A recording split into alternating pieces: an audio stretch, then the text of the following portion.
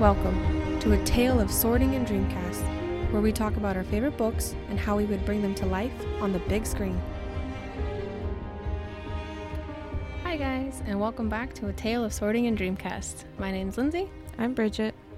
And yeah. We here. Yes. We're fucking tired. I know. We literally we just did a touch of Disney, so we just spent like the whole day in California Adventure, and we're pooped. Don't know how we would do it before, like 8 a.m. I know, right we'd have to do like a super... until midnight. Oof.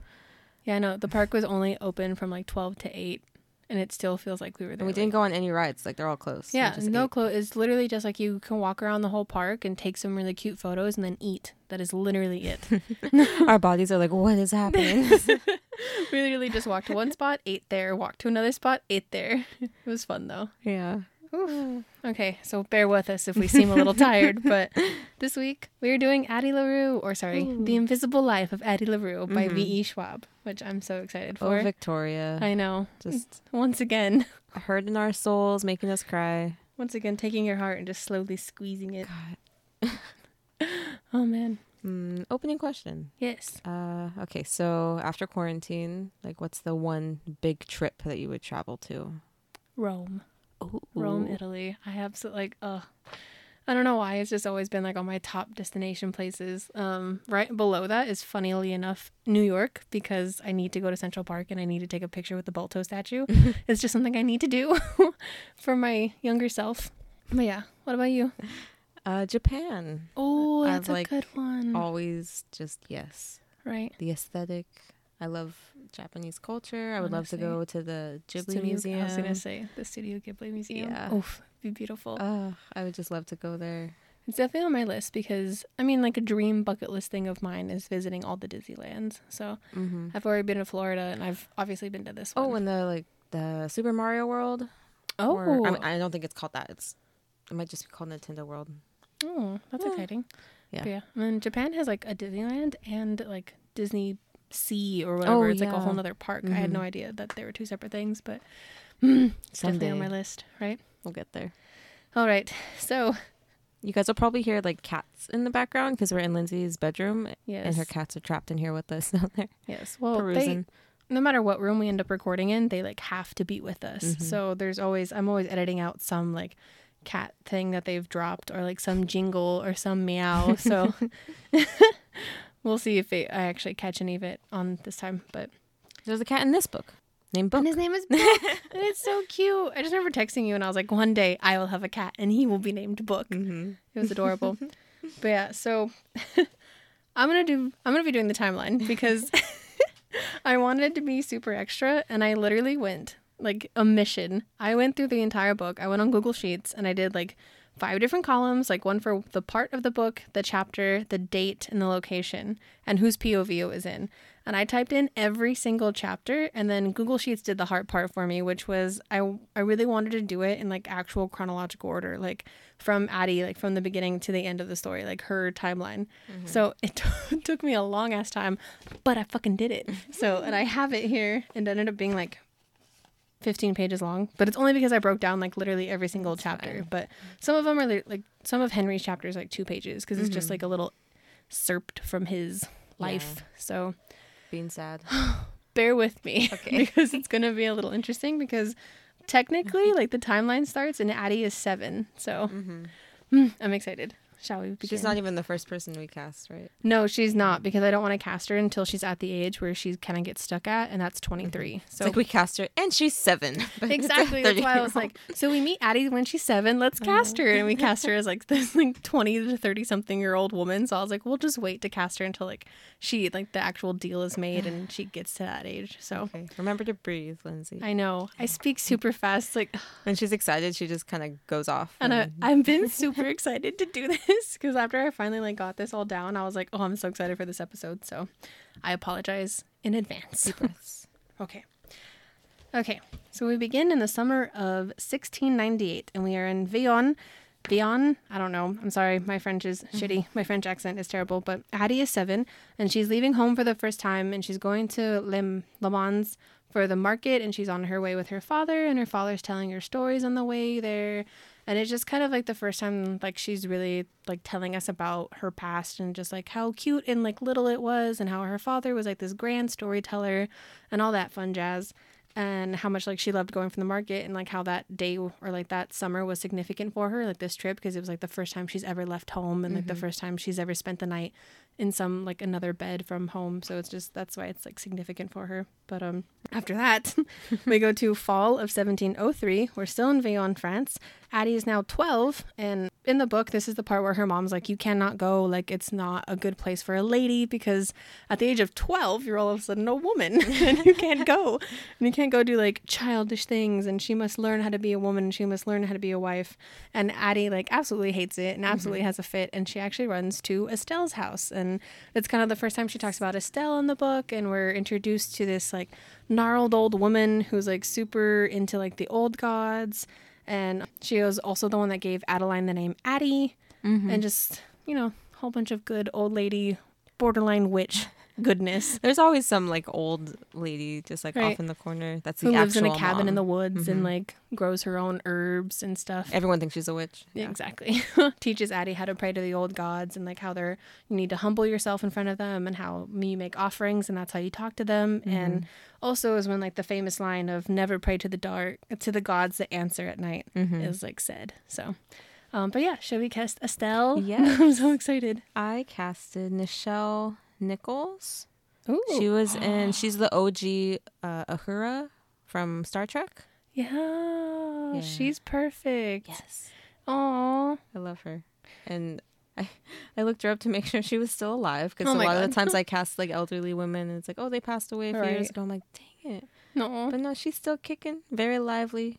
All right, so I just kind of like piggybacked from our last V.E. Schwab movie. Our last V.E. Schwab episode where I talked about Naomi Harris, because I just think like with some like heavy duty makeup, she can obviously like do the whole accent like we talked about, and I think she'd be brilliant.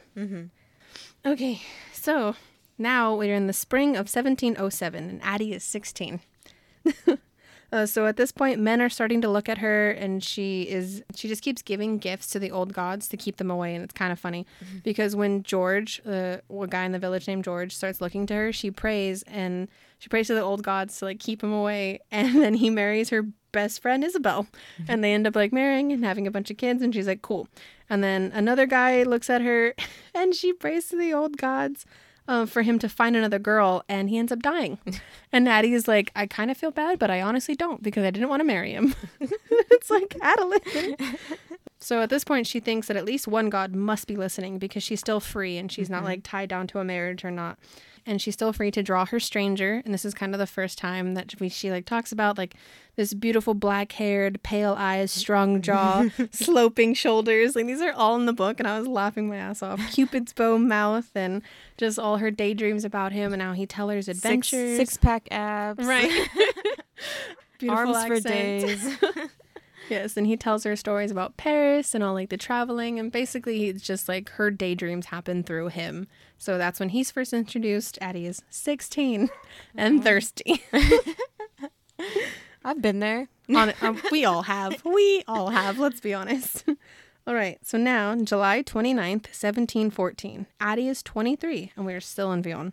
So this is like the night of or around the night of the deal. So because it's July 29th, which we all know is like the famous their anniversary, if you will. So Addie is promised to Roger after his wife died in childbirth to their fourth child. So he has 3 children and no wife now. And the mom is basically like, it is your duty. The dad says it's a mercy, like for you to be this man's wife. And she is just like, no. Was he a bit older than her too? Yeah, he's a bit older. And she says like, there's nothing wrong with him, but there's also nothing right. Like she's just like, there's absolutely nothing wrong with him. Like he's a nice guy and everything. She's like, but I don't want to be married. I don't want to sign my life away. Exactly. Like I'll just become the mom. Exactly. Yeah. So she goes like on a 2-day streak of like praying to the old gods, and it's just like, please, but like no one is answering. And like the day of the wedding comes, and she's in full-blown panic. She tells her mom like, oh, I made a gift for my husband and it's in the house. I have to go get it. And she's like, yeah, sure. Okay. And then she just like takes off for the woods. And that's kind of like when the story actually starts happening. So would you like to cast Addie now? Yes. Now that she's 23? So I have like 2 options, but I decided on Lily Collins. Lily Collins. Ooh. Yeah. I almost casted her as somebody else. Oh, really? Yes. It was her, or you can never go wrong with Miss Saoirse Ronan. Oh, of course. She could play anything, and honestly, she has that like timeless vibe to her. Mm-hmm. She's done period pieces before. I think of her in Brooklyn. Right. Yeah. I mean, so she's in Brooklyn. She's done Little Women. Either of them, they fit like the age. Yeah. Saoirse's in her 20s. I think Lily's actually 31 or 32, but she looks pretty young, honestly. So yeah, either of them, but I'm leaning more towards Lily. So okay. Who'd you cast for Addie? I chose Sophia Boutella. She is from Kingsman. She's the girl that has like the metal legs. Here she is. Oh my gosh. Yes. I don't know why. Is she French? No. I actually looked it up because for some reason, like while reading or listening to this book, like I automatically thought of her. Like halfway through the book, I was like, she's my Addie. Like I totally forgot her name, but her head just popped in my head and I was like, ooh, yes, like it's her for sure. And I was like, wait, like, is she French? I don't know why I thought she was. She is not. She's actually Armenian, I believe. But yeah, so that's who I chose. She's in Kingsman, Star Trek, Atomic Blonde, and The Newest Mummy. The weird one that we don't talk about. Yes. The day of the wedding happens. She runs into the woods. She begins to pray.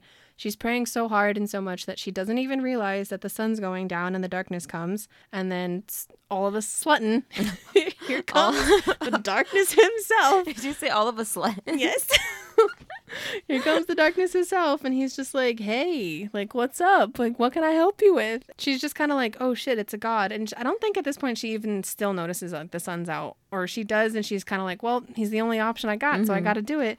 And he's like, well, tell me, like, what you want. Like, what do you desire? And she sits there, and she's like, I don't want to be married. I don't want to be timed down. I don't want to, like, belong to anybody. And he's like, honey, I didn't ask you what you didn't want. I asked you what you did want. And they kind of, like, go back and forth until they find out that, like, basically they narrow it down to Addie just wants to be free. Addie wants to live and not belong to anybody but herself. She wants more time. Yes, and she wants more time, and she doesn't word it right. And he's like, I don't know, like, I don't really deal like this. And she's like, well, you want souls? Like, fine, then you can have my soul when I'm done. Like, when I don't want it anymore, it's yours. And he's like, all right, deal. And then, you know, chaos ensues. So once the deal is made, and she wakes up, because she kind of gets, like, knocked out from it, but she wakes up, and she notices that it's quiet. Like, it's a little too quiet. And she's like, wait, I just ran away from a wedding. Like, they all should be looking for me. So she runs back to her house, busts in, and is like, Mom, like, why aren't you looking for me? And her mom's like, who the hell are you? And it just breaks my heart this moment. She's like, wait a minute, what are you talking about? Because, of course, like, the darkness, because he's not named at this point, the darkness, like, never told her, like, what the guidelines were of her, like, curse or anything, or deal, quote unquote, to him. So she basically just roams around her town and is just being hurt left and right because no one remembers her. She even runs to Estelle, and she kind of almost gets Estelle to actually, like, listen to her, because she's like, you told me not to pray to the dark, like, the gods that answer at night, and I did it anyways. And you can see, like, Estelle's like, oh, you stupid, foolish girl, but still doesn't remember her. But she's like, oh, that is something that I would say, because she's like, you're either like a ghost or like a clever spirit. And she's like, I'm neither, like, I'm Addie. And doesn't understand her, and poor thing. And that's kind of when she figures out, because Estelle closes the door, and then all of a sudden 2 seconds later comes back and it all starts over again. So it's kind of when Addie starts figuring out, like, no one remembers me, and if they leave and they come back, then it's just a cycle. So everyone has short-term memory when it comes to her, when she's out of sight. Forgotten, pretty much. Right? And it's just like, meh. Poor thing. All right, so July 30th, 1714. So it's just the next day. Her BFF Isabel finds her, wakes her up, and is just like, hey, like, what's wrong? Like, come to my house. Because she doesn't remember her. She's just like, you poor thing. Because she's still in a wedding dress and it's just tattered. So she's like, here, come to my house. Like, I'll clean you up. And they're talking, and she's like, oh, this is nice. And then, like, Isabel even hands her baby. And she's like, here, you want to hold him? And Addie's like, oh, God, no. And then her husband comes home, and Addie's like, oh, shit. Because Isabel's like, oh, I'll be right back. I'm going to go talk to my husband. And she's like, no, wait. But she already leaves, and by the time she comes back, like, she leaves, and Addie's like, I gotta put the baby down, like, I gotta get out of here. And they end up coming back into the room very shortly. Addie still has the baby, and they both are like, what are you doing? And she's like, you let me in. And she's like, there's no way I let you into my house. I don't know who you are. And she's like, you let me in. And she's like, I didn't mean any harm. And they're like, then get out. So poor thing leaves, but before she leaves, she takes the boots. There's boots on. These boots are made for walking. And that's just what they'll do. Poor thing. She steals the husband boots. She goes down to the river, kind of washes the dress and washes herself. And that's literally, she turns around and Isabel's there with laundry. And like the son finds her. And she's like, Matthew, come here. Like, what are you doing? And he's like, oh, there's a lady. She's like, oh, what are you doing here? And she's like, oh, God. Like, I'm not going through this again. Goodbye. Yeah, and it's kind of when she starts picking up on that she's got to learn, like, the right things to say because she's like, are you lost? And she's like, no, I'm just passing through. Like, don't, like, she's kind of learning that she can sit there and say, like, you know me as long as she wants and it's not going to work. Basically, Isabel's like, oh, stay right here. I'll be right back and I'll get you, like, some clothes or something. And Addie's like, uh-huh. And then Addie's like, she leaves. And Addie's like, she'll get halfway back to her house and she won't remember me. So Addie's like, I got to leave. So she packs up. So first she stops at her father's workshop, and it's kind of these like first storyline things are just basically her like learning little things about her curse because that's when she goes to her father's workshop. She tries to leave him a note and the words just keep disappearing and she's like, what the fuck? She spills varnish and it gets on her fingers and it gets on the paper and she's like, oh crap, and she's trying to clean it up and then all of a sudden she notices it starts vanishing from the paper and it only stays on her fingers. So she's kind of like, all right, so like she can't leave any mark on the world whatsoever, and she's kind of like learning these things, and it's a lot. Poor thing. It's only been a few days. Or and then a day. She accidentally crushes the little wooden burn. Like she steps backwards and she crushes it with her foot, and as she picks it up, the wing just like slowly mends back together. So she's like, all right, some things like I can't break them, so they're gonna be fine. And she ends up taking it with her. She can't make anything either. Yeah, and then she leaves. So. July 31st, 1714. She makes it to Le Mans, and it's her first time being back in 10 years, and the word palimpsest comes into play the first time, and it basically just means the idea of the past blotted out, written over by the present, and it's kind of like a running theme throughout this book, because it's basically just something from the past rewritten because time's changing, and she talks about it a lot. She brings it back up. Le Mans is very different from how she remembers because before when she was little, this was like her runaway place. This was like her getaway. It was like so sparkly and new, and now it's like a rundown town and no one wants to talk to her and it's dirty and she's like, what?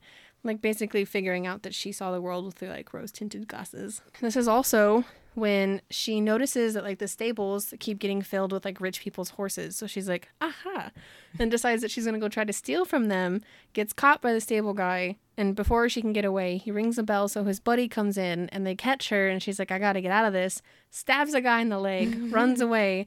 And while she's like disappearing from them and their memory, she turns around and the wound in the guy's leg like completely disappears. There's no blood on his clothes. The clothes get mended, but there's blood still on her hands. So once again, it's just like a moment of her trying to like slowly learning like the ins and outs of this curse. And she's just like, interesting. I wonder if she could kill someone, but not really. Like if she full on slice someone's throat, would she just like watch them die and then like come back to life? I think. You think? Like while they were bleeding out, it would just like slowly mend itself and like heal back because she can't leave any mark. Like she can't change anything. Victoria, I have questions. All right. So now August 9th, 1714. So she has walked her poor self all the way to Paris and basically is like a cool little moment that I thought because she's walking in these boots that are too big for her. So she's like, I know when I take these boots off, my feet are going to be bloody and they're going to be blistered. And she takes them off and her feet are completely fine. But the pain is still there. So nothing can technically kill her, but she can still feel all the pain and agony from it, which I was like, what a dick move. Yeah. Like thinking back to the darkness, I'm like, how did he like make all these little notches like so perfectly? Like she can't die, but she can feel pain. And it's like, I wonder if he just kind of has all these on like a log in his brain. Like, I'm going to use this on somebody someday. Right? This on somebody. Like he's gone through so many deals that he's just like bookmarked all of his favorite plots from everybody. Yeah. And he's just like, ooh, I'm going to take this and I'm going to take that. Like sugar, spice, and everything nice. And then boom. Addie's curse. So she finally finds an inn that will accept her because she's still in rags. So she's like, no one really wants like her company or anything. She finds this woman. She has stolen because she stole a jacket that had the knife in it and had some coin in it. And she's like, oh, I can pay you. And she's like, can I have a receipt? And the woman's like, I have run this business for 30 something years. I don't ever forget a face. And Addie's like, the universe is laughing at me. Please give me a receipt. She's like, please, just something in writing that like proves that I've paid. And she's like, no, you don't get it. And Addie's sitting there and she's like, well, the universe must be laughing at me because anybody else would have just given her a damn receipt so she could prove when this lady comes back that she's paid for the room. So she doesn't even make it halfway through the night. The woman comes in. Who are you? She's like, you let me in. I paid. And she's like, no, you didn't. Mm-hmm. They kick her out. Poor thing is left alone again. I just felt so bad for her. Honestly. At that point. It's basically just like a bunch of doors like getting slammed in her face because then she also gets caught trying to steal bread. And the last of her money is taken. And that's when the guy's like, you can go to the docks and sell. Like, you can make money there. And she's like, I have nothing to sell. Mm-hmm. And he's like, well, you have a body, don't you? And it's... all this for a loaf of bread? Yeah. Oh, okay, Aladdin. But yes, so she sadly does go to the docks. It's like really sad how she even like wrote it because she's like, Addie doesn't actually choose to go to the docks. Her body just leads her there. Mm-hmm. And she finds a guy and asks for 10 souls. And he's like, what are you, a princess? And she's like, no, a virgin. So of course he pays it. She takes her money and then she goes and barfs in the Seine. She's so sickly and she like passes out on the floor and they throw her in the cart of dead bodies. And she like wakes up and she's like, what's wrong? Like, what is on me? Like, why can't I breathe? And then she notices like, because like a dead guy's like staring at her. Mm-hmm. And she like climbs out of the cart and makes a woman scream. And she's like, I'm not dead. And of course the guys don't remember throwing her in there. So they're like, why did you like willingly jump into a cart of dead people? And have this weird moment. But when she climbs out of the cart, she notices that not only is the money gone from her pocket, but so is the little bird. And she loses it, and it is never to be seen again. All right. So July 29th, 1715. This is Addie's. Addie's now 24, and it is the first anniversary. So we're still in Paris. Physically 23, but... Oh, yeah. Well, I mean, I wrote down our ages every time the year changes, just so I could, like, I thought it was a cool thing. I had way too much fun with this. But yeah. That was pretty cool. Yeah, Addie is 24. It's their first anniversary, and she is with a man in a hotel room. So basically, she's figured out, which is like so sad, but also so freaking clever.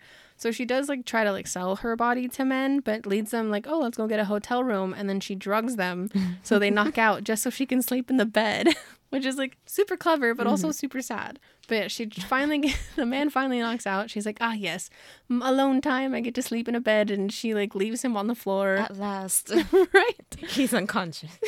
And then the darkness comes in and they bicker about how he screwed her over and how this is basically like a curse and you didn't tell me anything. He's like, well, you didn't really ask for anything.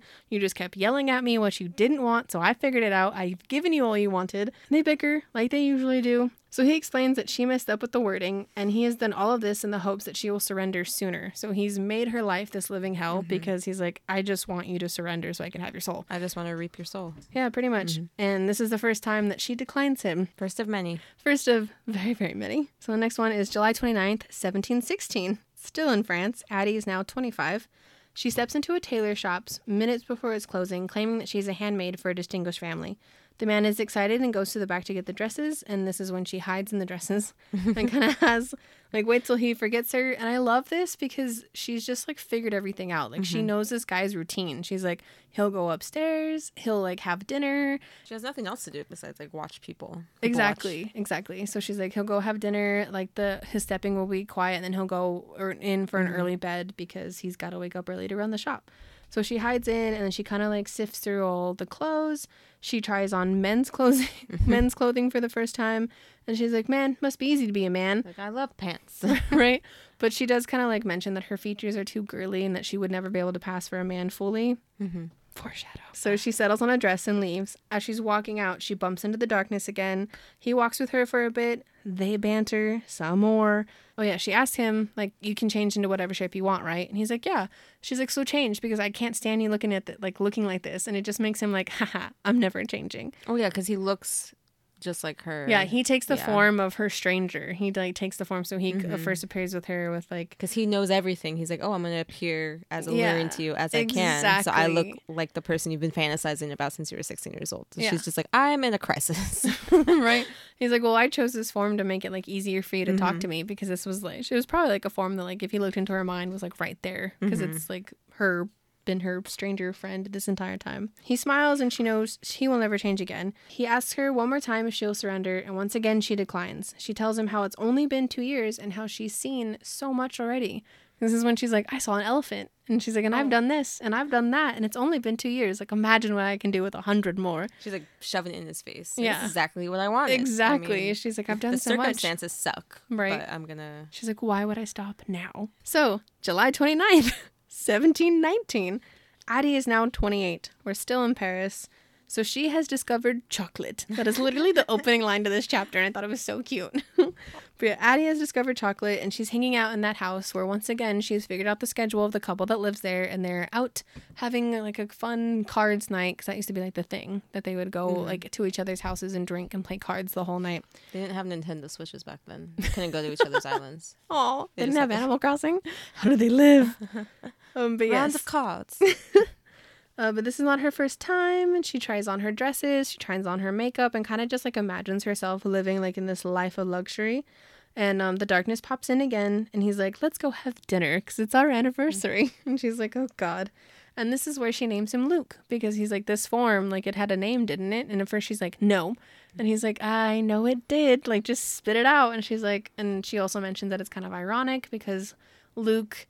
She had it for like a different name, but it's also short for like Lucifer. So she's like, oh, how fitting. So this is when he first gets named Luke. So would you like to cast him? Oh, could I save his casting? Oh. For when I cast Henry? Oh. Just, there's a reason. Okay. Well, then just let me know like when we get to, so like when we cast Henry, you want to do both? Sure. Okay. Or we if you want to cast yours. Well, I don't want to say mine and then you not say yours. No, it's okay. Like, it'll make sense when I explain mine. Oh, okay. So I want to see yours. I'm super excited for mine. So I chose Daniel Sherman.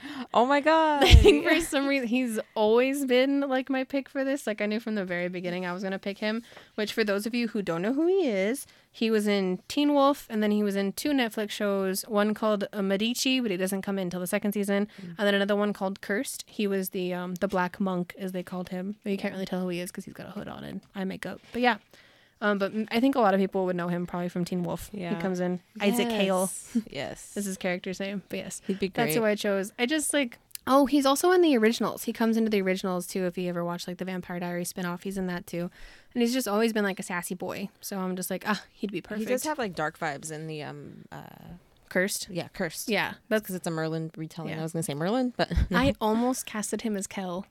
Oh. Almost. But then I thought he was like too suave and too like coordinated. Either Schwab adaptation would be lovely. Right. But yeah, Daniel Sherman is my Luke. I'm pleased. Me too. Plus I think he can hold a pretty good banter. So excellent. All right. So they bicker more about the damn curse because I swear that's the only thing these two do. Is bicker. Right. And this is also the night where it becomes a game between the two of them. Her not wanting to back down and being stubborn, and him willing to wait and make her life miserable. So the next year, July 29th, 1720, Paris, France, still, Addie is 29. And because of last year was like so feisty and it was kind of like it's kind of like when things shift a little bit in their relationship, she's like, well, this time I'm going to show him up. And she gathers meat and she even has a special dress that she puts on for him and lights candles in this spot. And he never shows up. And she's just like, what an ass.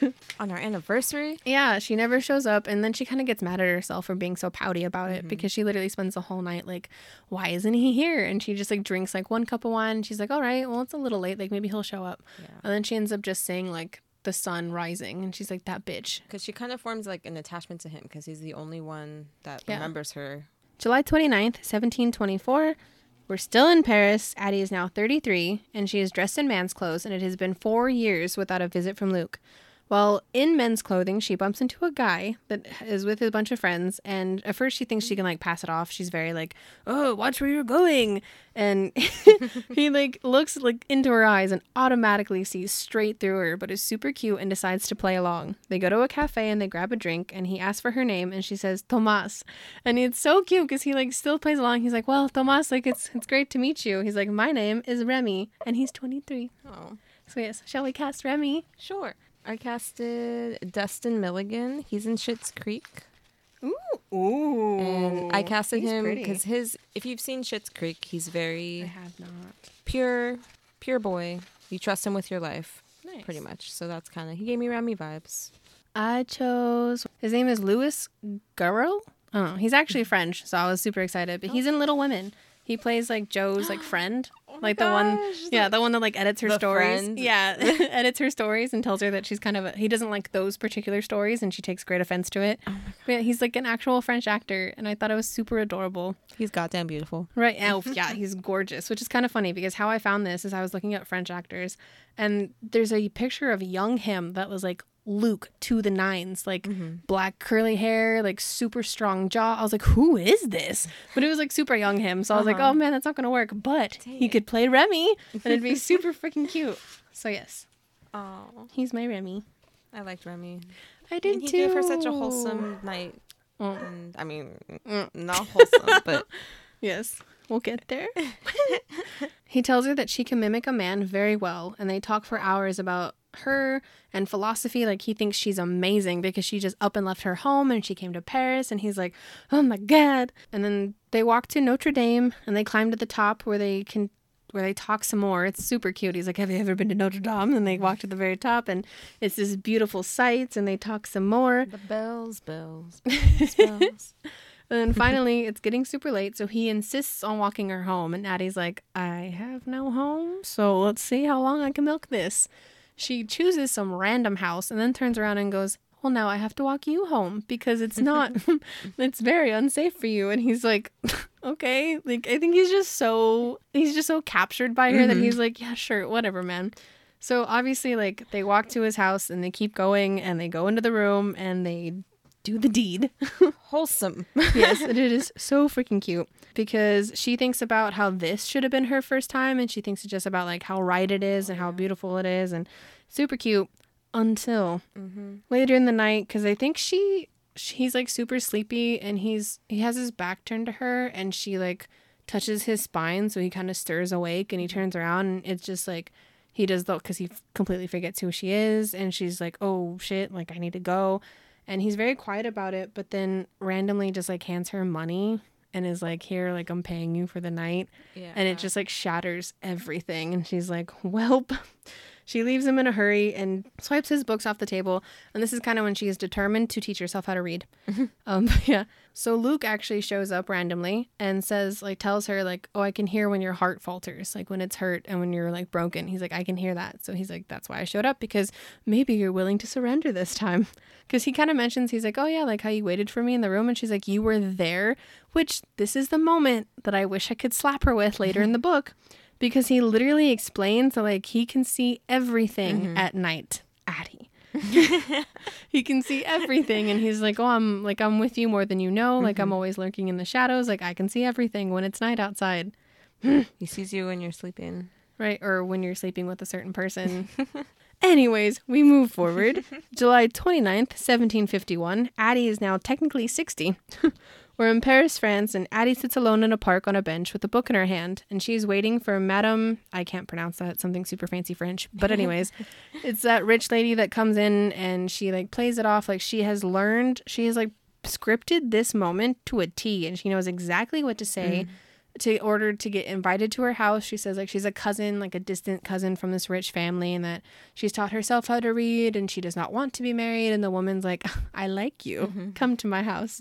So she comes to her house, they give her like a fancy dress to wear, and as she's walking around, because at this point like that woman completely forgets who she is, so she kind of is just free to walk around, and it's super sad because she bumps into Remy again, like she notices him from across the room, and now he's 51. And she's like, it kind of hits her because it was like she catches her breath pretty much like when she sees him, and she's just like, oh crap, like he's super old now, and she like remembers that night, and it's like so sad. It's only the beginning. And then once again, because it's since the July 29th, Luke appears later and it decides that it's time to fuck shit up, and he basically turns the whole house against her and gets her kicked out of the house, and she tells him, well, you know, joke's on you because I can just turn around and walk back in there and everything will be fine because they'll forget about me. And this is kind of where he plants the seed, and he mentions that ideas are much wilder than memories, meaning that she can go back in there and everyone will look at her differently and kind of will have like an odd feeling about her because the idea of her being a thief has been planted in their minds. Yeah. So not necessarily that like that they'll remember her, but they'll be suspicious of her. Yeah, they'll kind of look at her like, oh, that girl could easily like rob me for all I have, which is kind of interesting because like, have you ever been in a public place and you just like see someone and you're like, oh, I have an eerie feeling about them? Got weird vibes. Yeah, it's just kind of like now that when that happens, I'm just gonna be like, oh, are they promised? Are you cursed? Right? Are you cursed? Did I not remember you? Have we seen each other before? Like, oh shit. Right? It's like I don't think about this book every goddamn day of my life now. Like that's right. gonna. Thanks, V. Schwab. Thanks. There's a whole bunch of July 29th coming up, so just bear with me.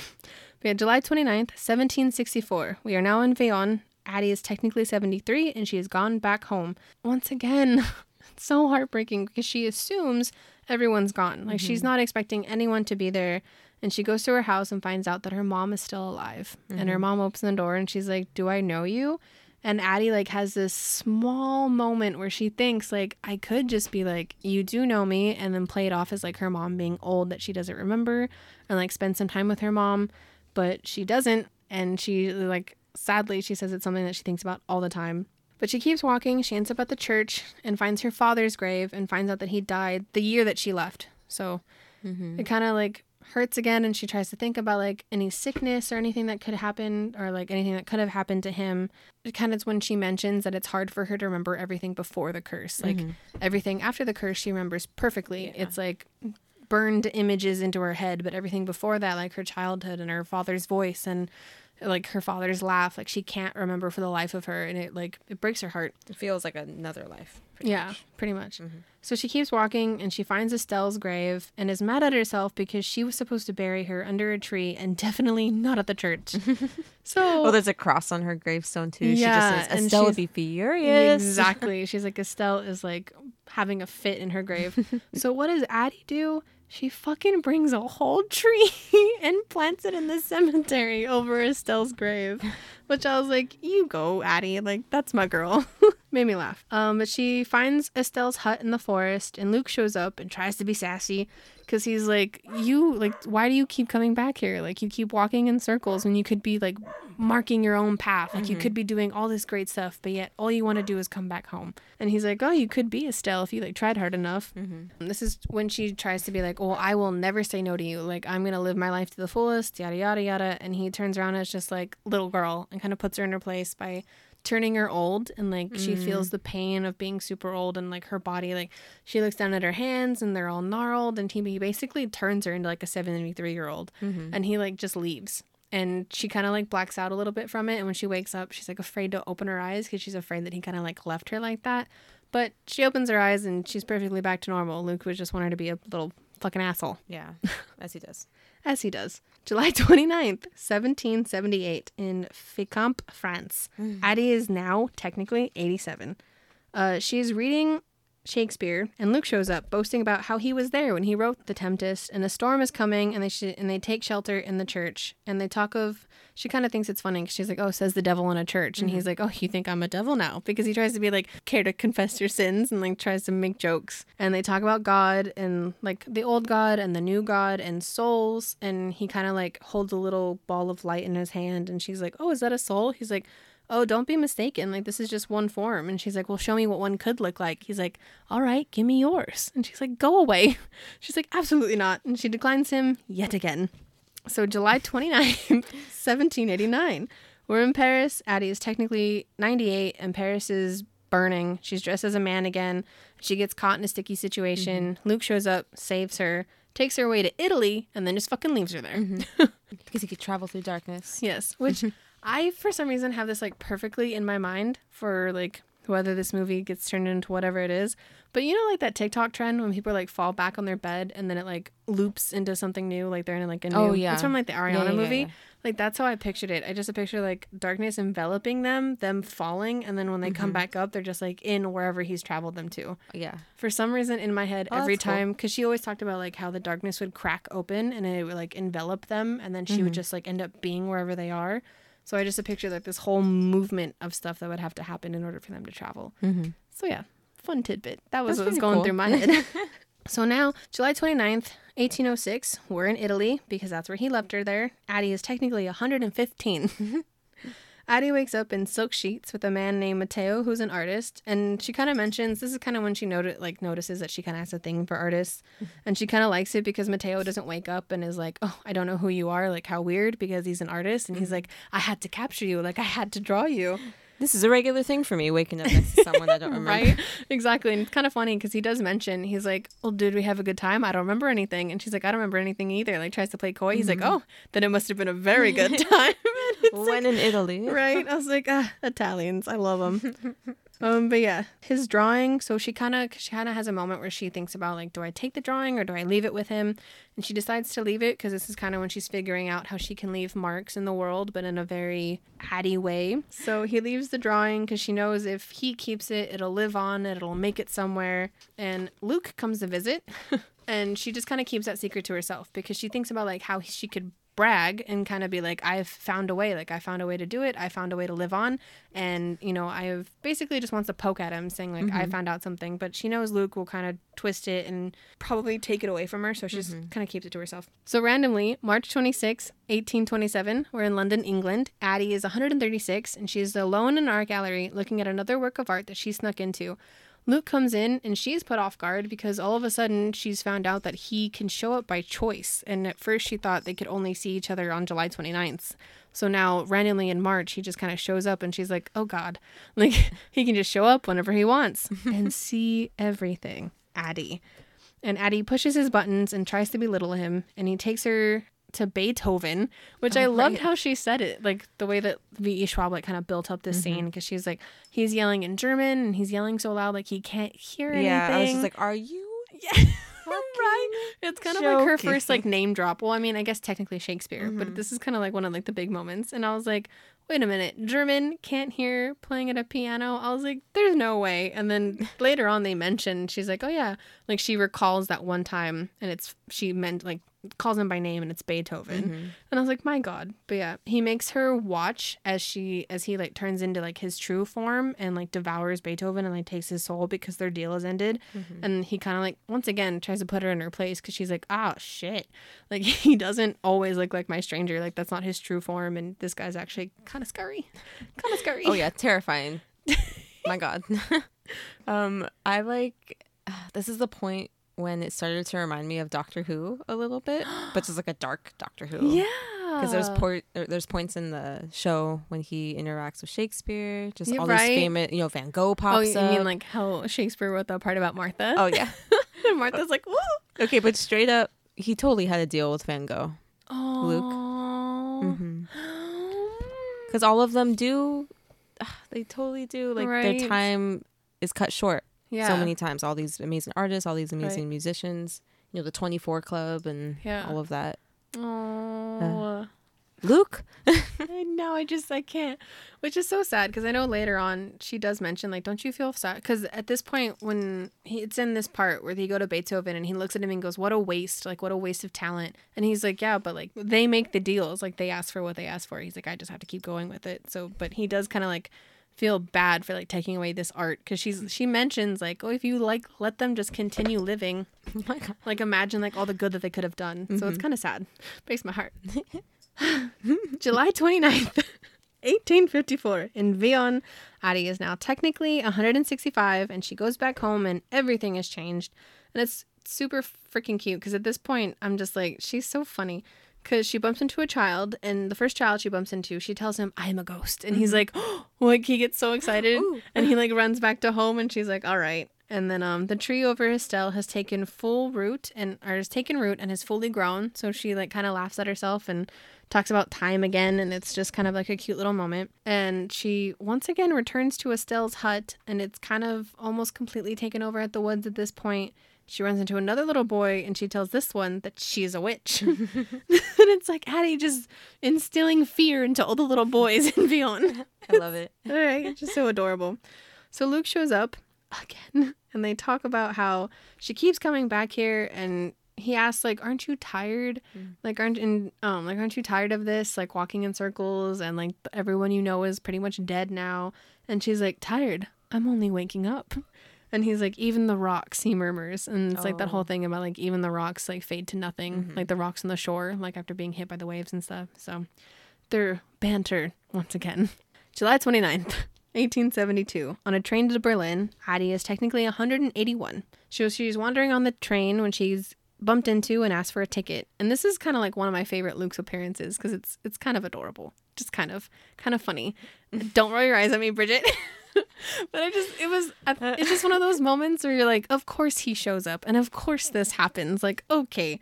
But Luke shows up and he opens the door and the first I'll save it. Out of the first thing out of his fucking mouth is just like, oh, there you are, my wife. And she's like, oh, God damn it. She like begrudgingly plays into it because she's like, well, it's either this or I get kicked off the train. Mm-hmm. So, all right. So they have a little moment and he's like, oh, sorry, dear. Like, you forgot your ticket. And it's adorable. And after all that, he's like, oh, well, it's our anniversary, so I have to take you somewhere nice. And he takes her to the opera. Takes her to the opera and she asks, like, what's your strangest deal you've ever made? And another name dropped and he says, Joan of Arc. And she's like, oh, yeah. What? And then it's kind of like a cute little moment that they have. And it just makes me laugh because it's like all these people that he's just like, yeah, they just, make deals. And she's like, I do not believe that Joan of Arc made a deal with you. Mm-hmm. And he's like, you would be surprised. That's pretty cool. Right. Just imagine like knowing all these people and he's like, yep, and then I killed them. Every famous person you've ever heard of, I killed them. Right. He's like, Elvis, one of mine. I reaped their soul. Oof. Mm-hmm. Ouch.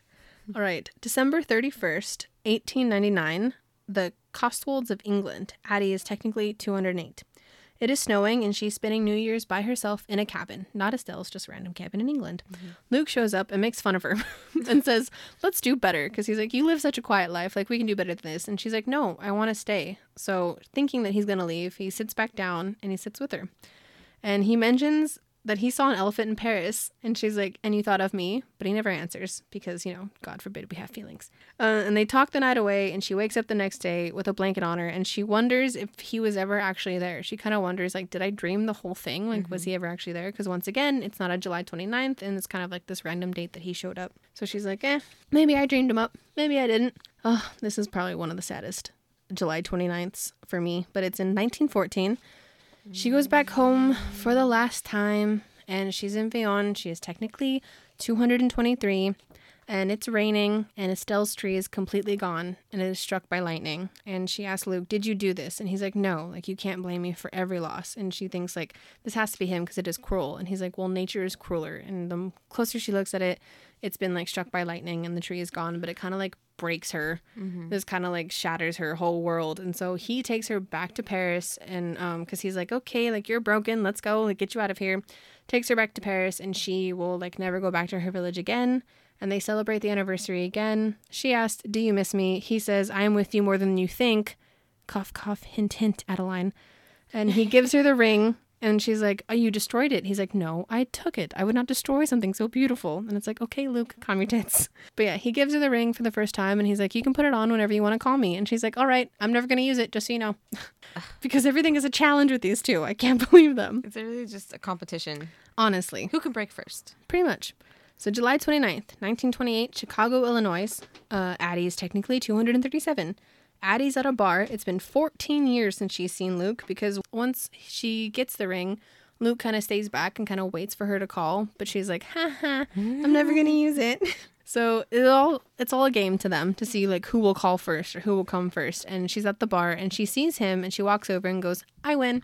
And he simply is like, well, who says I'm here for you? And he's like, by the way, this is my bar that you came to. So technically I won. And it's like the two of you, I could slap both of you. But yeah, he tells her, oh, I'd slap one of them for sure. Yes, I know, Bridget. But indeed, he is not there for her. And he tells her that she's no longer human and they fight. Because she's like, because he's like, oh, you waste all your time with these ones. And she's like, I am one. And he's like, you haven't been one of those since like we made the deal, Addie. Like, you're not human anymore. Addie, you are 237 years old. Like, no, you are not. Okay.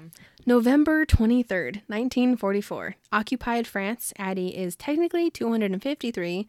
And I love this, that she has been secretly working in this war for 3 years, being a messenger. Like, I love that she's like, I'm going to be a part of this one. Right? And it's so cute. Because she also mentions to Henry, he's like, man, you would have been an amazing spy. And she's like, who says I haven't been one? And it's like, and then you were caught, Adeline, so don't brag. But yeah, she is captured by German soldiers, and she kind of realizes that she's stuck in this ending loop of torture because they'll beat her up. They leave. They come back. They forget who she is. But it's like, hey, look, a prisoner. Let's beat her up. And it's just this ending her cycle. wounds heal up. Yeah. So right. And it's just like this endless cycle of torture. So she's like, all right, my last resort is to put on this fucking ring and call this asshole. And at first he doesn't show up. And she's like, well, okay, guess not. But, likes to make her wait. Likes to make it simmer for a bit. He likes to make a dramatic entrance. Right. And at this point, she's had the ring for 29 years and has not used it. So she tries to be a smart ass and say no to him because, of course, he makes it a whole like, oh, you called me. Like, you missed me. And she's like, you know what? I'm not going to go with you. And he walks away and she's like, oh, wait, like, don't leave me. And then finds out that the bars were open. Like, he just left the bars, like the jail bars open. And she kind of like laughs at him. And he takes her to Boston. Like, they get her out. He like gets her out of there. He's like, all right, let's get out of this like dumpster, and takes her to Boston. And once again, leaves. She like doesn't want to be alone. Looks up, tries. She says she thinks about thanking him, but before she's able to, he disappears. So then, kind of a big time jump. But April 7th, 1952, and she's in LA. Finally. Okay, she's technically 261, and she's currently dating a sculptor named Max, which I find it kind of funny because this poor girl literally like spends the whole day with him, wakes up and like sneaks out in the morning, waits in front of his house. He comes out and goes, hey, and he literally says the same thing over, and they just replay this day over and over and over again. And it's so sad. So they're currently dating, quote unquote. Like 2 months, right? Something like that. So she tells him that like they spend the whole day together, and then at the end of it she tells him that it's her birthday, and he's like, oh, then we have to go to dinner. And of course Luke shows up. And Luke's like, leave. And Max is like, excuse me? And he's like, be gone, you heathen. And so I just think of Howl's Moving Castle when the guards show up and he's like, oh, it's time for you to leave. I'm here with, I was looking everywhere for you. And then they're just like, dear. Oh, who the heck are you? And he just like flicks his finger and they just turn around and march away. Pretty That's much. Exactly how I Pretty that. much. Like he puts up kind of a fight, and then eventually he just gets up and leaves because Luke uses his like dark magic. But it's kind of funny because he sits down and the first thing he says is, your birthday's in March. And I'm like, you liar. Yeah, he's like, what the, not a hi, not a hello, just your birthday's in March, which makes me laugh. And she's like, when you get to be my age, you celebrate as often as you like. And he's like, all right, then we'll go party. And he takes her to the Cicada Club, and they see a singer, and she's like, who's that? And he's like, oh, his name's Sinatra. Which I'm like, V. Schwab just trying to fit in every icon. Everything he takes her to, it's a party, or actually every time it's just, oh, I'm here to reap someone's soul. Like, oh, I'm bragging. You don't know who this person is yet. Imagine, because I mean, she asked, she's like, well, who is that? And he's like, oh, Sinatra. And then imagine like hundreds of years later when you're like, man, that poor guy is like super famous now. You'll know who he is. Right. But yes, they see Sinatra, they dance, they kiss, and they do the deed. You have to, like, forget it. We'll talk about it. We'll get there. Because there's the moment after that she's like, oh, he's like, oh, I have to go. Like, I have to go do work. Like, the sun's coming out. And she's like, well, you can't stay? He's like, well, I'm a creature of the night. Like, I can't. Like, I go where it's dark again. And she runs up and closes the blinds, and she goes, it's dark. And he's like, all right. And so, yeah. I'm very stubborn. Yes, I know.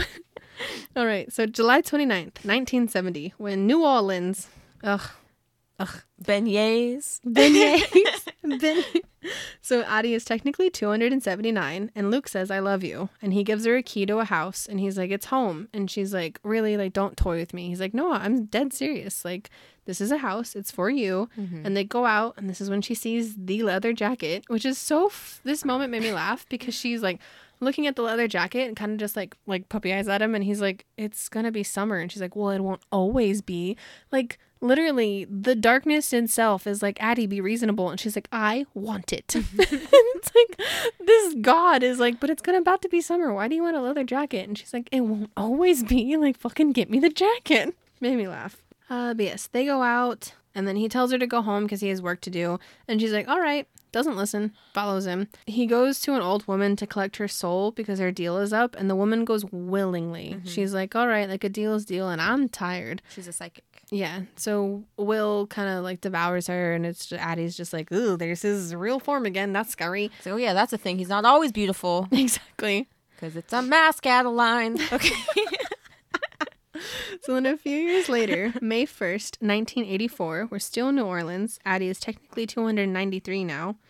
And she asked to be set free because she's like, if you truly love me, you'll let me go. And he's like, well, first of all, I can't because of the deal. And second of all, I don't want to because you are mine, which she's not a thing to be possessed, sir. But yes, he's like, I can't break the deal. He asks, he's like, well, I could easily let you go if you just surrender. And this kind of like shatters her because she's like, wait, what? Because she all of a sudden thinks that all of this was a game. And he says yes, but then later on says that he lied. It's interesting because, God forbid you have a bruised ego, my friend. But yes, she's hurt and thinking that all of this love, quote unquote, was just a way to give it up or like give her soul up. And they fight. And she even states, she's like, she doesn't know how the fire started, but somehow during their fight, their home burns down. And then we have the biggest fucking time jump of all. And we are brought to September 4th, 2013, New York City. Addie is technically 322, and we are brought to Henry. So, yes. And this is the first time, technically in the timeline, not in the story, but this is the first time we see Henry's POV. But yes. And Henry. Would you like to cast Henry? Yes. Okay. And also Luke. Okay, yes. So, let me cast first, because I just have Henry, and then we can talk about it. So, I chose Skylar Astin. Oh. Yes, from Pitch Perfect. And he's in that other one, the musical show that everyone's singing around to the girl and she doesn't know how or why or whatnot. But he's in that too. But I don't know. It kind of he was on my list of contenders, and then I read somewhere that he had kind of grew up in New York. That's where he was born and raised, and I was like, oh, how fitting. And then after I figured that out, it was kind of well, it's no one else for me. It's him. Give him some glasses.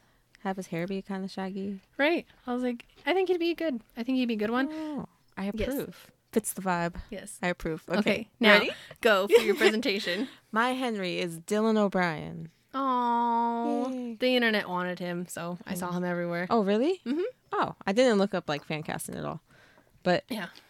When he has longer hair, it's shaggy. Super give him shaggy. Some glasses. He could totally run a bookstore. Yeah. And thus... And we go to that's not proper English. Do you remember? Okay, so he's from a show called Teen Wolf, as is your Luke. Yeah. And he had a moment in the show when he played his doppelganger, Void Styles. Oh, so I think it would be cool Dylan O'Brien to play both. Yeah, because a lot of the fan arts, they make him seem to be the same person pretty much because Henry is so much how she imagined her ideal guy, but then he's more human, realistic. But then Luke is the perfect version of that. So that's what I've seen in fan arts and such. So I think it would be cool if Dylan was shaggy, no, not shaggy, but kind of in his 20s, yeah, figuring himself out, that kind of the bookshop guy. Come on, and then have him in the a glasses suit. And yeah, sweater vests and stuff, and then the his hair is slicked back, and not slicked back, but more cut how we normally see him. Yeah. And yeah, it's just, and he can totally play different versions of himself already that we know of. That's very true. Yes, I would approve. And then doesn't he has brown eyes? Henry has brown eyes, right? I thought they were also green. Oh, okay, with contacts for the very green. Yeah, I mean, his eyes change color when he's a dark god, but right. I was gonna say Luke's eyes change color, which is funny because tidbit. One of because our episode titles are always something and something. The and something is definitely going to be and 50 Shades of Green Eyes, because I swear to you, Schwab is green eyes flare with intrigue, or green eyes flare with pleasure. There's or green yellow. Eyes. Yeah, it's green like spring, and then green like a tree. And I'm like, oh my God. 50 Shades of Green Eyes. So that'll be in the episode title for sure. I was going to cast Dylan O'Brien at some point. I just want to see more of this guy. Yeah, honestly. He was literally one of the choices. Because I go on, it's called mycast.io. It's a website where people literally just I want this person, and you get to vote. And I go just see what people are thinking. And he was one of the choices that everyone was super into. Oh. So yeah, it's kind of funny because look at you speaking the minds, speaking the internet language. I didn't think people had cast it for Addie LaRue yet. Yeah, no, they did. They really did. It's kind of crazy. My Addie was nowhere to be found on that list, but I was like, it's going to be her, and I don't care. I love your Addie. I love her too. I love your Luke. Just yes. I love my Luke so much. I just think it's funny we both casted someone from Teen Wolf. Right? Yes, I just think he can be very suave and very but also I think the bickering would be chef's kiss. All right. So we have our Henrys. I'm so excited. Aw, Dylan O'Brien. He'd be so perfect. I know. Oh, especially as Henry. If he didn't play Luke, I'd be fine. If we had your guy, Luke, because everyone on Teen Wolf looks the fucking same anyways, because it's all the white, every version of white boy. Right. With a chiseled chin and beautiful eyes. Yes. Oh. Right? Yes. But yeah. Oh, and he plays such a good sad boy. Yes, he does. He has the most perfect puppy eyes. He really does. Oh, I miss him. All right. So this is kind of the part where they talk about Henry's backstory. Like it's when it's like a boy was born with a broken heart, and like a boy, pretty much they go into him, like how he grows up being super sensitive and anxiety ridden. Poor boy. He's got issues. Yeah. This is the part where, I don't know if any of you guys have seen Euphoria, but Henry is Rue, and there's no telling me any different. They're so similar in characters. Because, I have not seen that show. Oh, her origin story is like literally the same. Like she's born like the day or the week, like 3 days after, something like that, of 9/11. So it's like when the world was pretty like heavy, and she grows up like she has OCD and she has all these problems, and like they think she has bipolar disorder, but no one knows how to like treat it back then. Like it wasn't really like bipolar. Yeah. Oh, you said bipolar. I was like, what is that? I'm like, I've never heard of this one. Bipolar. They think she has bipolar disorder. But no one, like, back in that day, like, no one really talked about mental illness. Like, we still don't really talk about it and don't really know how to treat it. Like, don't treat it as something that's real.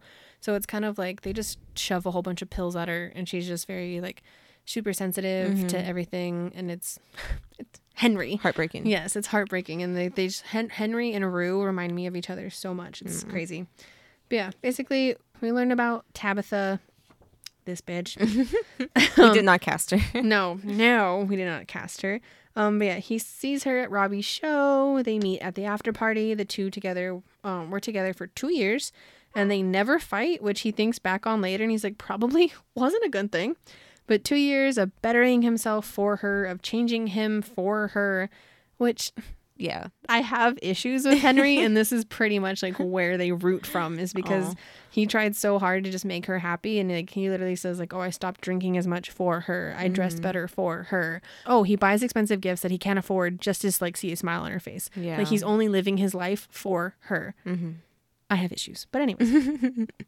So 2 years of doing all this, and then he proposes, and she says, oh, like, you're great, you really are, but you're not. And she never finishes it, and he just kind of like figures out that like he's just not the one for her. So he's at the bar drinking away his sorrows with his friends, and his friends are like, you know what, fuck her, like you deserve better anyways. But he kind of puts together that they were kind of expecting her to say no anyways, and that they never really liked her, and he kind of gets pissed off about this. But he leaves the bar telling him that he needs space. This is technically when page 228 of his story, the story that he tells Addie, comes into play. But since I'm doing like the chronological order, what actually happens is that he's raining. It's raining. Well, on the inside. On the inside, he is raining. Yeah. But basically, I think because it's kind of hard, which is another reason why he reminds me of Rue so much, because at the end of one of the episodes of Euphoria, because you know how HBO does like behind the episode, and like they talk to the like creator of the show. There's a moment, because since the whole show is through Rue's eyes, later on in the story when they go to someone else's perspective, you find out that like that's not exactly how it happened, pretty much like this situation. And he says that that's when you find out that Rue is like not a reliable source, like not a reliable narrator. So I'm like, oh, Henry. Because it's kind of like, where does the pieces fit? Because I do think he goes to the liquor store. I do think the bottle breaks. I do think he cuts his hand, because we do see the blood handkerchief in his drawer. But then it's like, where does that story and like what really, like the real deal of it, like him walking home and him just like not, because it's really beautiful, like also how she writes it, because he's like, oh, he doesn't make the decision, or he makes a decision to go home. He makes a decision to go up to the roof. And then all of a sudden he decides that he's tired of making decisions, because it's meh. Because, you know, V.E. Schwab, gotta rip your heart out. So he walks off to the edge, and his toes are just barely hanging off. And that's when the darkness appears. This man that the rain's not touching. Void Styles. Void Styles, Daniel Sherman, you know, take your pick. But yeah, basically he makes an offer to have everyone love him and everything be jolly and good for 1 whole year. And it's kind of sad because, you know, it breaks my heart that he's like, oh, I would have sold it for less. Like a year for me was a lot. And it's like, Henry. But yeah, this is where he makes the deal to be loved by all. We're in Henry's perspective for kind of a couple of days. I didn't realize it because you have to understand Audible, like I don't see it. And I didn't realize that all of part 4 of the book is pretty much all of Henry's perspective. Like I didn't realize that until I was doing like the chapter thing. And I was like, oh, that makes sense. I love perspective jumps. Oh yeah, me too. Which apparently like Book is not a fan of. Like people don't like that. They don't like multiple POVs. And I'm like, but you learn so much more of the story. I love being inside other people's heads. Right? Because then the rest of the story you understand it so exactly. Like you understand where Henry's coming from. Yeah. So you understand like why he made certain decisions. Yes. So yeah, September 5th, 2013. We're still in Henry's POV. This is the day after he's made the deal. And we're still in New York City, and he finds the watch with the words, live well on the back. And he's kind of like, oh, interesting watch. So then he goes into work at the Last Word, the bookshop. And then all of a sudden he hears a knock at the door, and Mariel shows up, his sister. She walks in and says he looks good, but he knows he doesn't because he just had like one of the worst nights of his life. And she talks about, did you redecorate? Because the house is so cozy. And basically just sits there and praises him for every little thing. And she's like, he's like, what the hell's going on? Like, this is not Mariel. This is kind of crazy. And it's kind of like where we see like his, like the real outlines of his curse play out. He's like, usually you criticize me. What are you doing? Usually she's like, you look terrible. Like, get your life together. Like, what are you doing? Is she just a younger sibling? I think so. Oh, okay. I think Henry's in the middle. So older brother, which we did not cast because bleh. And then Henry, and then younger sister Mariel. Yeah. So yeah. But you actually mentioned I wasn't gonna cast her, and then you're like, oh, I asked you like who you wanted to add, and you're like Mariel. So Mariel, yeah. Who'd you cast? I casted Maya Hawke from Stranger Things. Oh, she's pretty. She's like perfect. The picture I chose very much. And she definitely looks like she could be Dylan O'Brien's like sister. Yeah. Yeah. I like that. All right. I chose Emma Roberts. Oh. Right? Yeah. Right?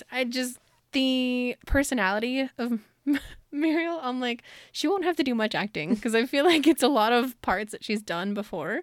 And then like, I feel like it's a very natural role for her to play and to walk in a room and just be like, let's go. And like very uppity and meh.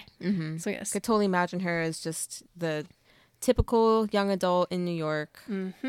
Like, has no trouble in the world. Like walks around, especially like how Henry says that she like presents herself because I forget exactly like, what she does in the art world, but it's kind of, I love it. Yeah. She's kind of funny. But yes, Emma Roberts. All right. So Mariel shows up and has like this weird moment with Henry, and he goes to the coffee shop before he heads into work, and then the barista that he has known has been there. Vanessa? All of a sudden like realizes who he is and writes her name, like, yeah, it's Vanessa, writes her number on the cup and is just like, call me.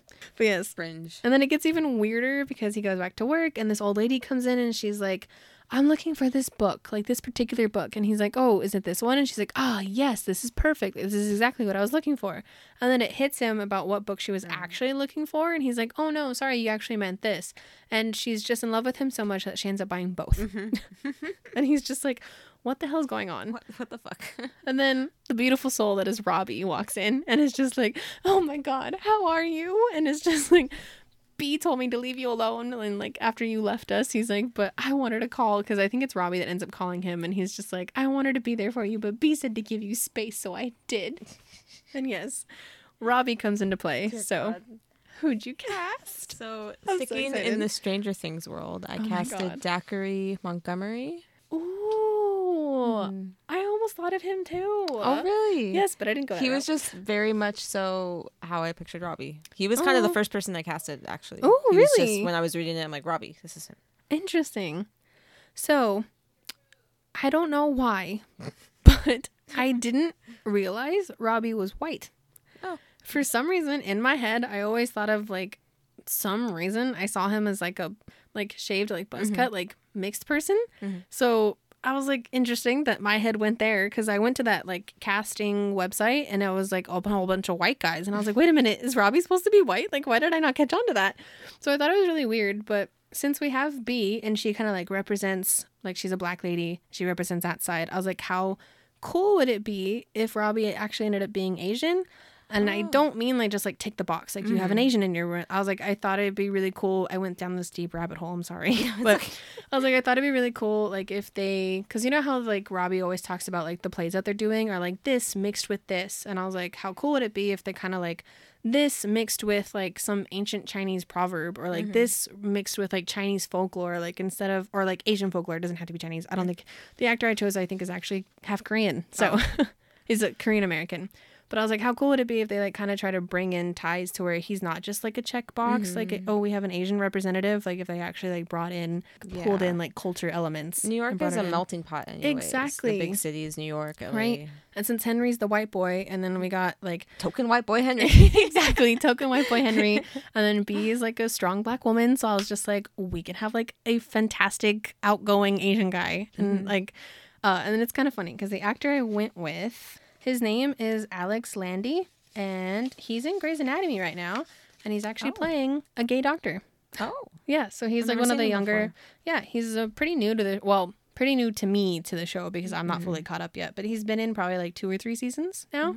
But yeah. He's very pretty. He's very pretty, and literally like how Robbie goes about like treating Addie, like very like stuck up and very like, Like, that's basically his character in Grey's Anatomy. So I'm just Who like... Who the fuck are you? Exactly. Like, he's very, like... Because he's he's below, like, one of the best orthopedic surgeons ever. So he thinks he's, like, hot shit.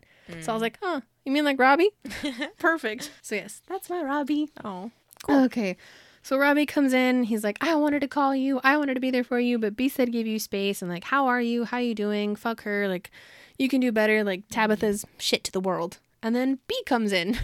Oh, B. Yes, B comes in a few minutes later and she's complaining about her professor because once again her thesis has been rejected. So yes, obviously we casted B. So I think it's funny because in Red, White, and Royal Blue we have a Henry and a B. Right, and in this one we have a Henry and a B. Different I'm like, authors, interesting. but... Different authors and completely different Henrys and Bs. But yes. Okay, so I casted Laura Harrier. She's in The Amazing Spider-Man.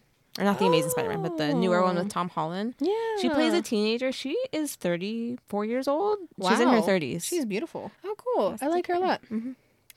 I chose Kat Graham.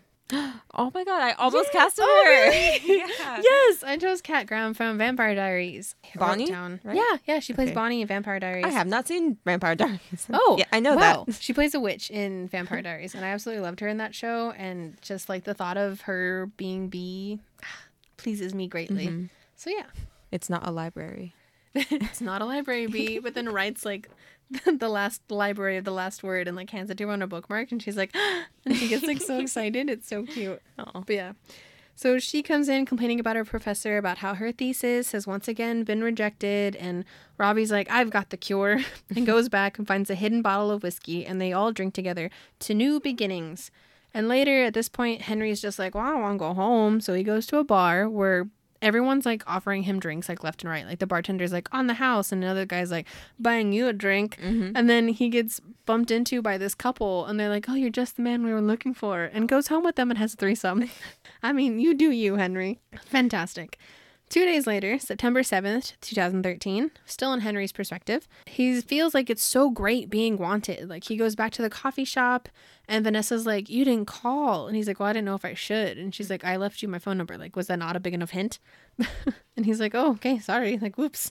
So, yeah, and he also runs into his old dean, who basically kicked him out of school and now wants to give him a job. And he's just like, you'd be perfect. He's like, I never got my PhD. It's fine. You'd be perfect.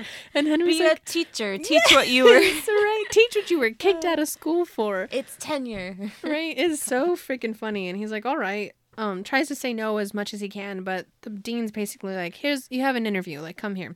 He's like, okay, fine. So later he goes back to the last word where he has a moment with B and sees that she's the only one that didn't change. Like, there is a glimmer in her eye, but she's not like throwing herself at him or like throwing herself to like, oh, Henry, you're so amazing. Like, she's kind of the only one that kind of like treats him the same, even though there is a slight glimmer to her eyes, which I thought it was really cute. It's really only there when she like really looks at him. Yeah. But like basically when they're together, because it's kind of funny because this is the moment where he's like, so you don't like want me? And she like starts laughing and she's like, no, honey, sorry, like you're cute and all, but I'm still a lesbian. And it's so I love her. Cute, right? I'm like, what a friendship. It's gorgeous. But yes, this is also because B is like using the store as a library looking for another thesis, and she finds the 3 portraits of Addie.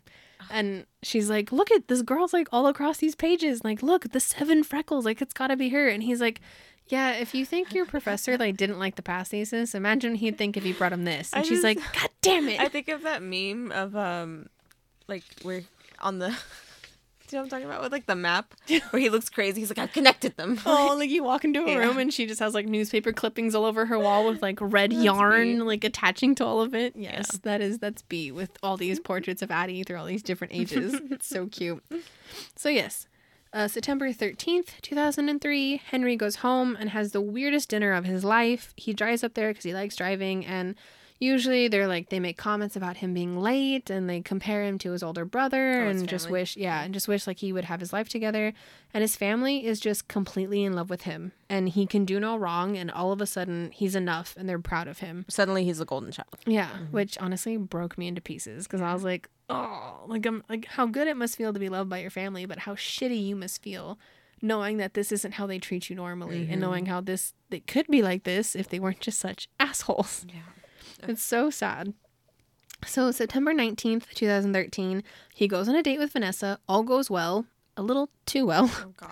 And they automatically start dating. And within a week, she says, I love you. Mm-hmm. And he's like, oh, I mean, are you sure? And she's like, when you know, Henry. And we've barely been dating. Yeah, he even tells her, like, we've only been together for 1 week. And she's like, well, when you know, you know. Yeah, she's already bringing stuff. Yeah, she's like already like slowly brings her toothbrush, slowly like brings her jacket, slowly brings this. And he's like, it's been 7 days. He goes to take a shower, and when he gets out, he can smell smoke, and Vanessa is burning all of Tabitha's stuff in the sink. And I literally put, she's crazy. Yeah, and he like breaks up with her, which breaks him because he sees the look in her eyes that he saw when Tabitha was like, yeah, you're great, but just not too great. Yeah. And he's like, it kind of breaks him, which makes me so sad. So October 23rd, 2013, the trio has a movie night at his house. They talk about Halloween costume. Robbie kisses him, and he knows it's because of his deal. And Robbie says, I love you. And he's like, yeah, but you're the one that broke up with me. Like, why do you want to be with me? All and of a sudden. Yeah, it's just more of his poor little heart just being shattered because he knows it's not real, even though it feels like so good to him. He's like, but it's not real, it's not real, it's not real. And they burn the popcorn, which B said they were going to do anyways. Mm-hmm. November 14th. It's really short. A lot of his chapters are pretty short, so... But he runs into Tabitha, and she's like, we should get back together. And he's like, no. Like, this is fake. This is all fake. And he's like, at this point, he's just getting creeped out by everything. It took me forever to get over you, and now you're back here. Exactly. He's like, no, thank you. So December 9th is when the interview happens, and he goes, the interview that he's like, I'm really not qualified for this. And he almost thinks about taking it, but then is like, no, because... He realizes that the students would like find no fault in him, even though he doesn't have a PhD. The students would just be like, oh my God. And he's like, and they wouldn't really learn anything because they'd just be trying so hard to please me. Then he just thinks about like all the lives he would potentially ruin for being like taking this job. So he's like, no, thank you. And at this point, he's just trying to test his limit because he goes back to the bookstore and he's like so sick with himself in this deal that he drinks in front of everyone. And he's like, oh, a cop comes into the bookstore and he's like, oh, this should be good. Takes a sip right in front of him. And the cop's like, cheers. And like lifts a fake cup to his glass, and Henry's like, I fucking hate this. That would be a really funny part. It would be like a really thing to like see come to life, and him just being like, oh, look, I have like this teacup full of whiskey, and the cop's like, cheers, like have a good day, sir.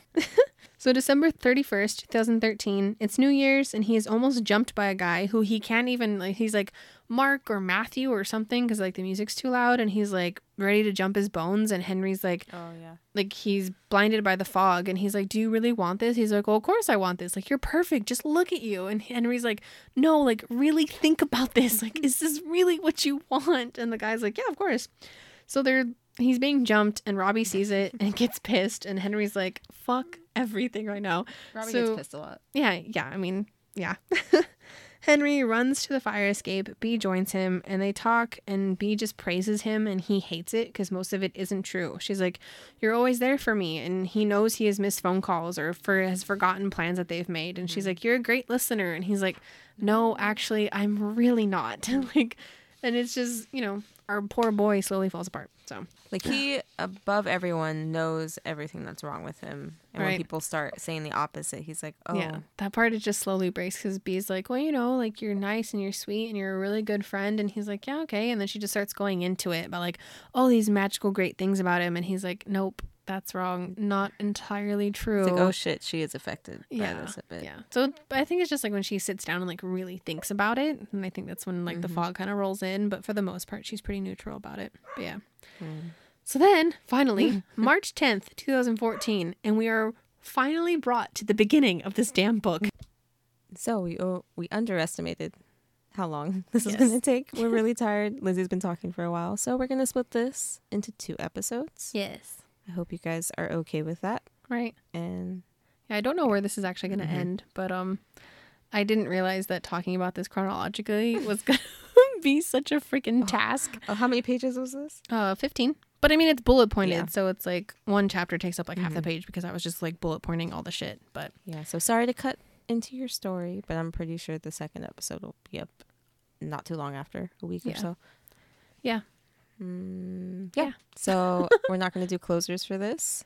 No. It's going to be an ellipses, just like Addie's relationships. Ooh, bitch. So. All right. Keep reading. And keep watching. Bye, guys.